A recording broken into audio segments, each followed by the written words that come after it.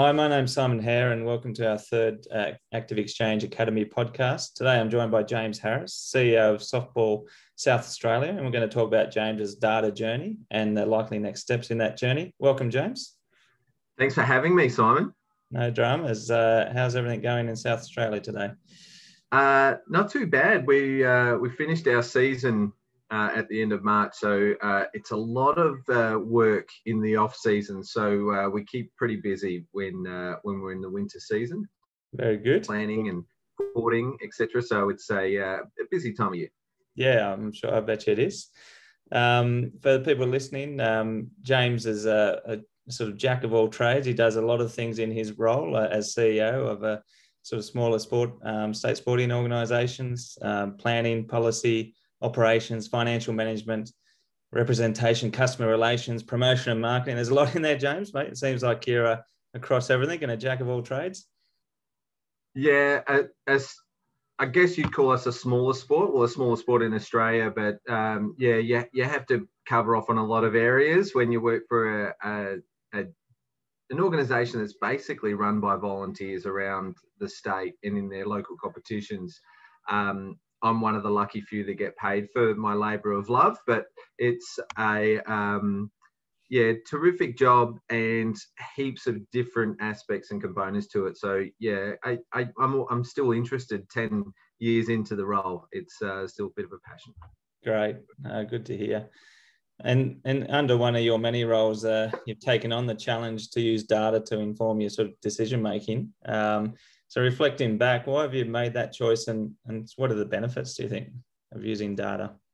Yeah, I think that's been ingrained into decision making, hasn't it? Over the last, well, I'll say decade, because that's how long I've worked in sport. But no data, no decision. And we regularly attend seminars and workshops, etc. I went to a Flinders University summit, youth sports summit. I've had a staff member go to a future of sport seminar interstate, and I'm interested in survey results as well when it comes to sport, and the data tells us that it's a changing environment, and we've got to do more for the end user to be able to provide a sport that is fun and social, but also, those that are time poor or got more choices for sport.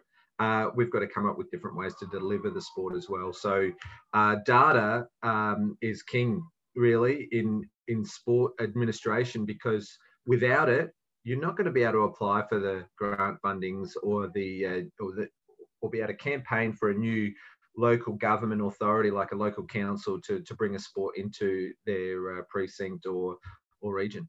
Yeah, great. I love that term, that no data, no decision. That's a good one. Yeah. So tell me about how this sort of started for you and what led you down the path of, you've sort of explained that a little bit there, why you've done that. But how did it sort of more recently come to a head, I guess, and how did you sort of start delving into that a bit more? I can remember receiving an email from someone in a region of South Australia that didn't have a softball competition, and my initial thoughts were, terrific, let's get it going. But it's not as simple as that.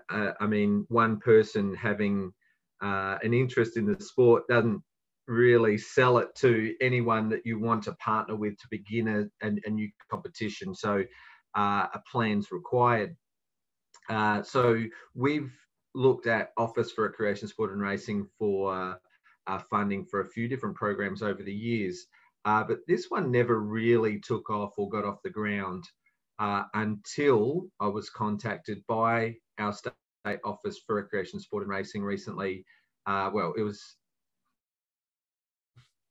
late 2019, I guess. So that's still recent if you consider 18 months or so recent, to pilot a program. And it was Active Exchange's Sports Eye app. And I thought, it's probably something that would interest me. However, right now at this time, I don't have the time to start a new program. I don't have the staff or the resources to put to it. And it's probably just another one of those emails that you get. It's like, if you're interested, come along, whatever. But a follow-up phone call from a lady named Jane Bartlett, who I worked with a little bit on what's coming up, I guess, that we're going to start talking about. She just put it to me that, you know, there's some data in this that suggests that there's a couple of areas in South Australia where, you know, there's some interest for or a demand for a softball competition. And I said it wouldn't happen to be in the southern region or greater southern region of Adelaide. And she said that's exactly where it is. So the data backed up, you know, what I'd previously been able to uncover, you know, a couple of years before that, and never had an opportunity to look further into it. So that's how I was hooked.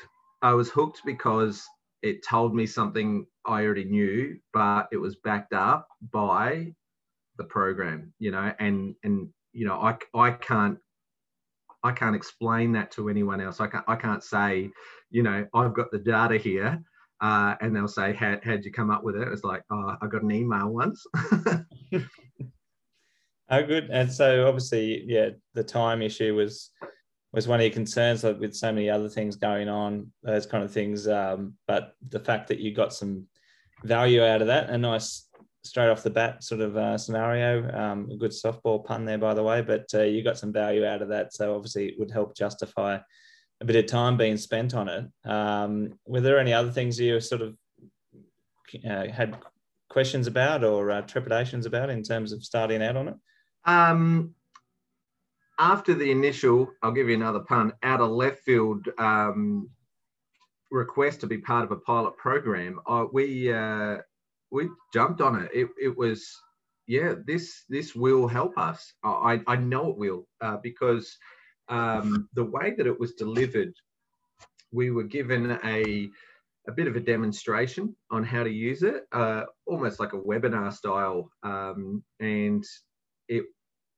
As soon as I saw, you know, its capability, the program's capabilities on a crash course, I'll call it a crash course. It obviously wasn't the way that it was delivered. It was the way that I took it on. You know, I wasn't completely sold in. I wasn't bought in yet, but so I consider it a crash course. And as soon as I saw some of the data, just instant data straight away. You don't have to wait weeks for a report or you know, a consultant to come out and just double check or anything. The data is instantaneous. Now, I'm not going to be great with the terminology on, you know, your algorithms or the way that the program is set up, but you know, I trust the data. It looks pretty much spot on accurate to the data that we have for current registered members, for previous and past registered members, and so if I can trust the data straight away and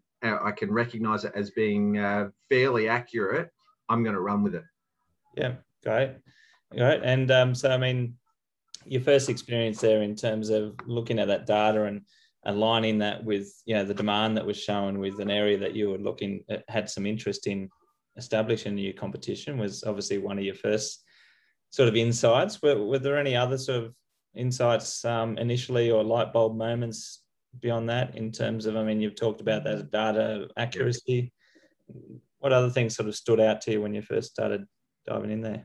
Well, the wheel started turning straight away. I could see it as a way to back up our registration data. We have some pretty good recruitment in softball, whereas our retention of membership, you know, there's a little bit of a question mark over it. So I can see within the data ways to be able to reach out to my local associate clubs and associations and say, listen, there is pretty strong demand for the sport in your areas. Let's talk about some ways that we can improve the experience for our membership. There's areas in the state, pockets, you know, that have got some demand for membership that would rival some of our bigger associations. And, you know, the future of sport is screaming for midweek sessions or midweek sport, like maybe an hour a night or 45 minutes a night. And, you know, we can accommodate that as a sport. So there is some exciting opportunities that came up just in my head of how we might be able to do that. But also for some of our smaller associations that might have started to drop away a little bit. Sometimes we see an association in a regional centre that comes and goes. One year they'll have, a good competition. The next year, they don't even have a competition. So this gives us information on where our areas that we can work on. Yep. We know there are some areas that might be able to take care of themselves, but at the same time, it doesn't mean that we can't give them the data to say, listen, you're doing great, but there's a little bit more demand. So it's very exciting to see the opportunities that it presents for the growth of our sport, how we can grow the sport as well through the ideas that we already have. I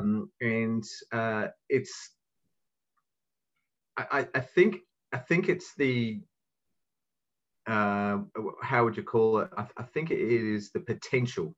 Potential that this program provides our sport gives us a little bit of hope, but a lot of encouragement and, purpose. Yep. We can be fit for purpose based on the data. Yeah, cool. And so obviously that's led to a lot of, you looking at that analysis, reaching out, as you say, to your associations and working with them about trying to grow the sport where it is now and into new areas. How have you sort of used it then to inform or influence others around, so external to your organisation? Well, this next part came about because of COVID. I'd started working with the consultant at the Office of Recreation, Sport and Racing on delivering a pilot program, a future of softball program that we like to call it.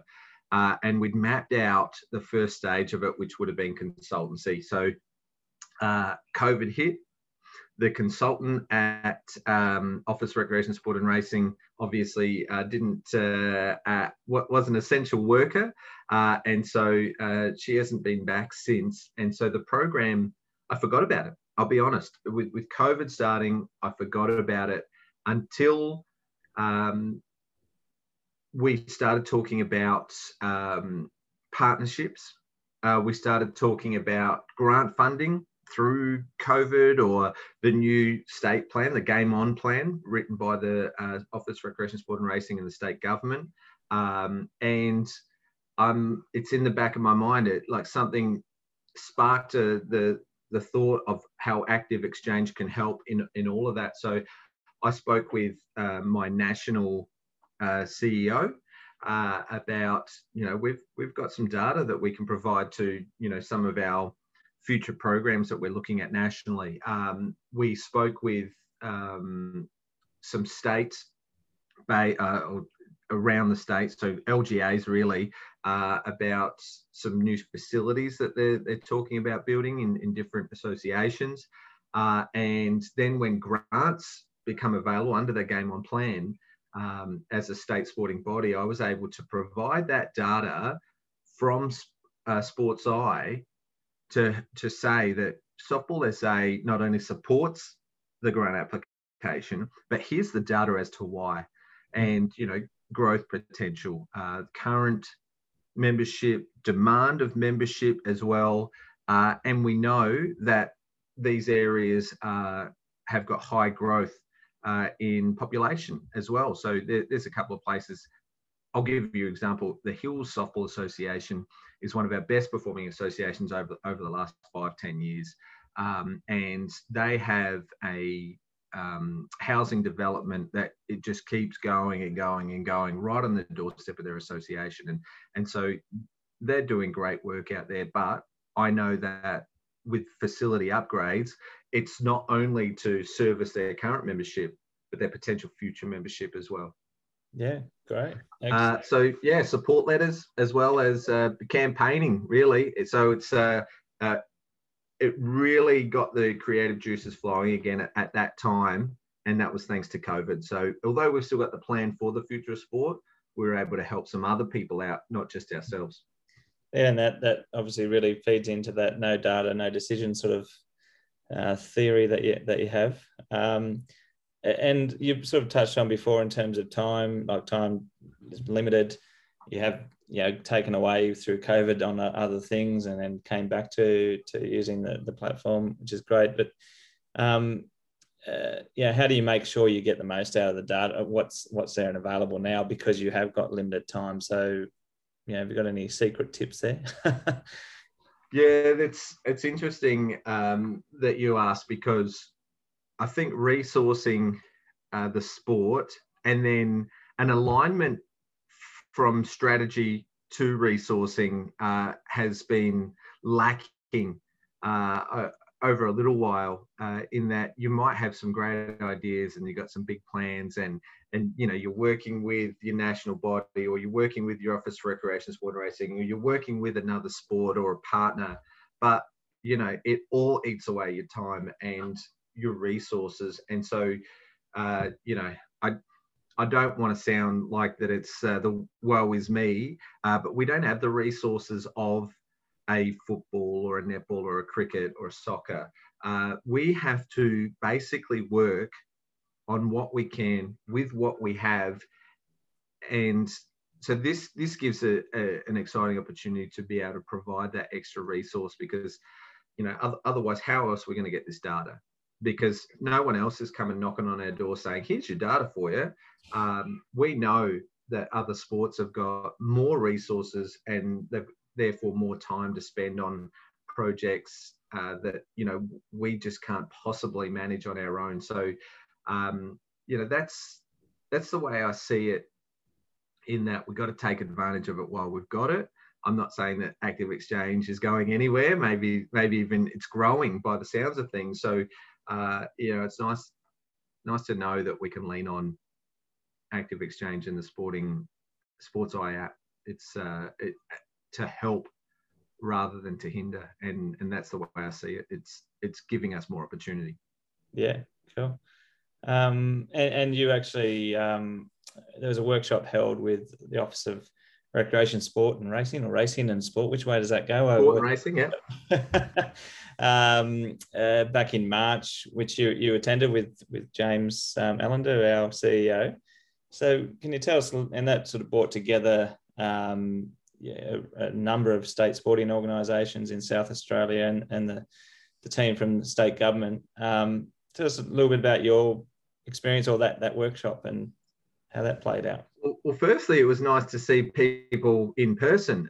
We'd done a lot of Zoom meetings and correspondence via email or whatever. And I mentioned before we started recording that I had great experience with David as well, part of the team at Active Exchange. So speaking with James, so it was good to see him face to face and in person. So it was a nice touch as we start to come out of serious restrictions from COVID. But the room, it wasn't a full room. It was I would say a handful of people from the Office of Recreation, Sport and Racing, a handful of sports, and we were able to talk our experiences with the program.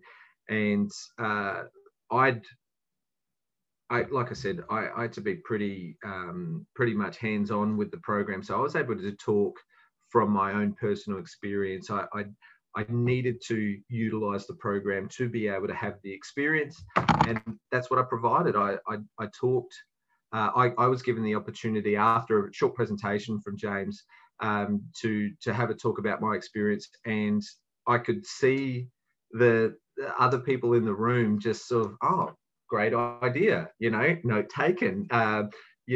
Speaking with the national bodies, speaking with LGA, speaking with using the data to correlate the information that you've received from future of sport seminars, youth sport summits, and it actually makes a lot of sense. And you could see that there was almost like pieces of the puzzle starting to fit together. And now I know the pilot program was only delivered to a few of the state sporting organisations, but I think the message got through to the Office of Rec and Sport and the other sports that were there, that this program is here to stay, and it has huge value for state sporting organisations, particularly ones that don't have the resources to be able to do it all themselves, like softball, for example.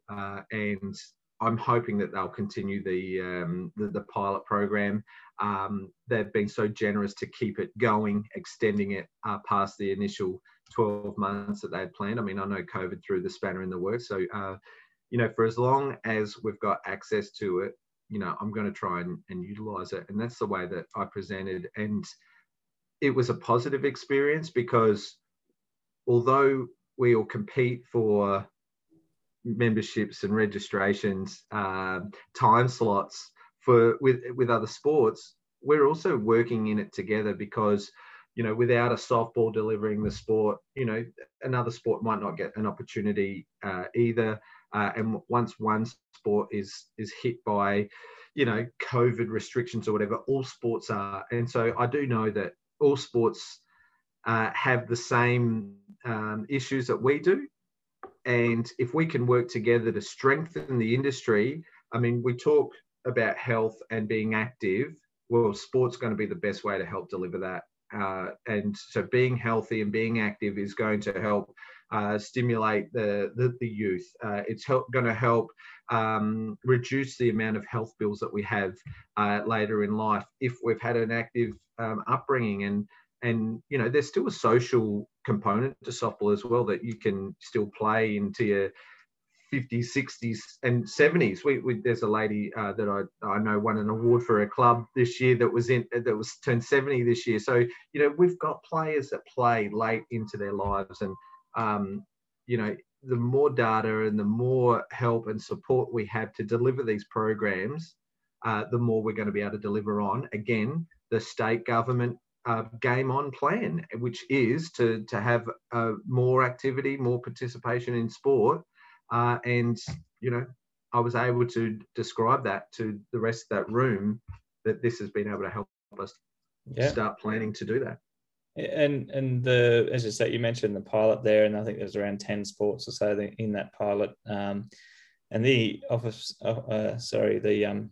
state government agency also had a master platform, so they were able to see the data from all those sports in one location. So there's a real idea of sharing there.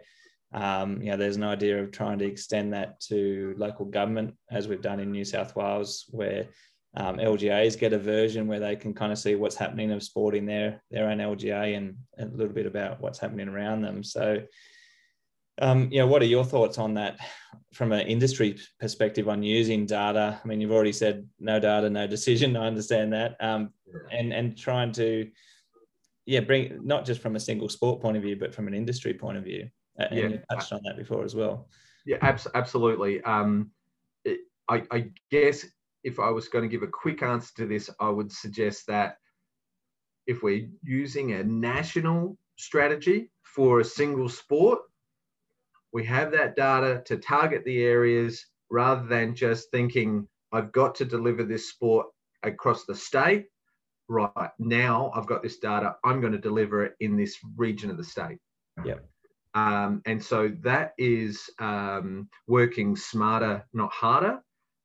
If you want to look at it as a whole industry across sport, I think there's terrific opportunities to align strategies, the game on plan, the state government plan, a national or federal government plan to keep Australians healthy, to be able to utilise a program like this to target areas again and say, and not just look to the big four sports, footy, cricket, softball, netball, soccer, netball. It's to utilise different sports.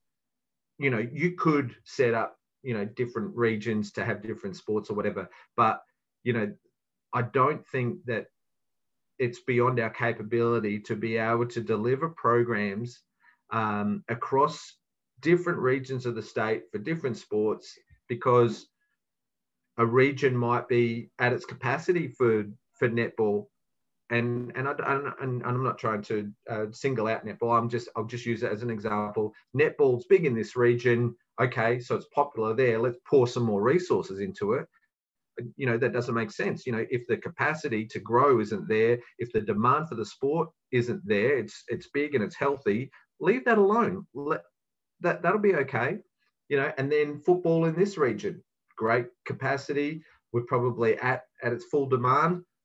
Right, let's leave that one alone for now. Let them work things out. Let's try and work on this pocket, which doesn't have active residents and members of the region, but there is a demand for this sport.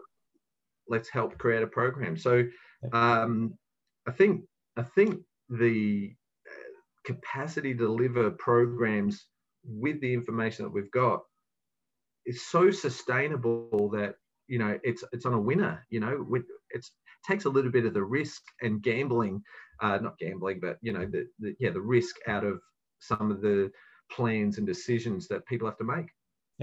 Yep. And so what's next for Softball South Australia, and in terms of where you're heading, and where do you think data is going to help along the way there? We've got a positive outlook across the country for a national plan.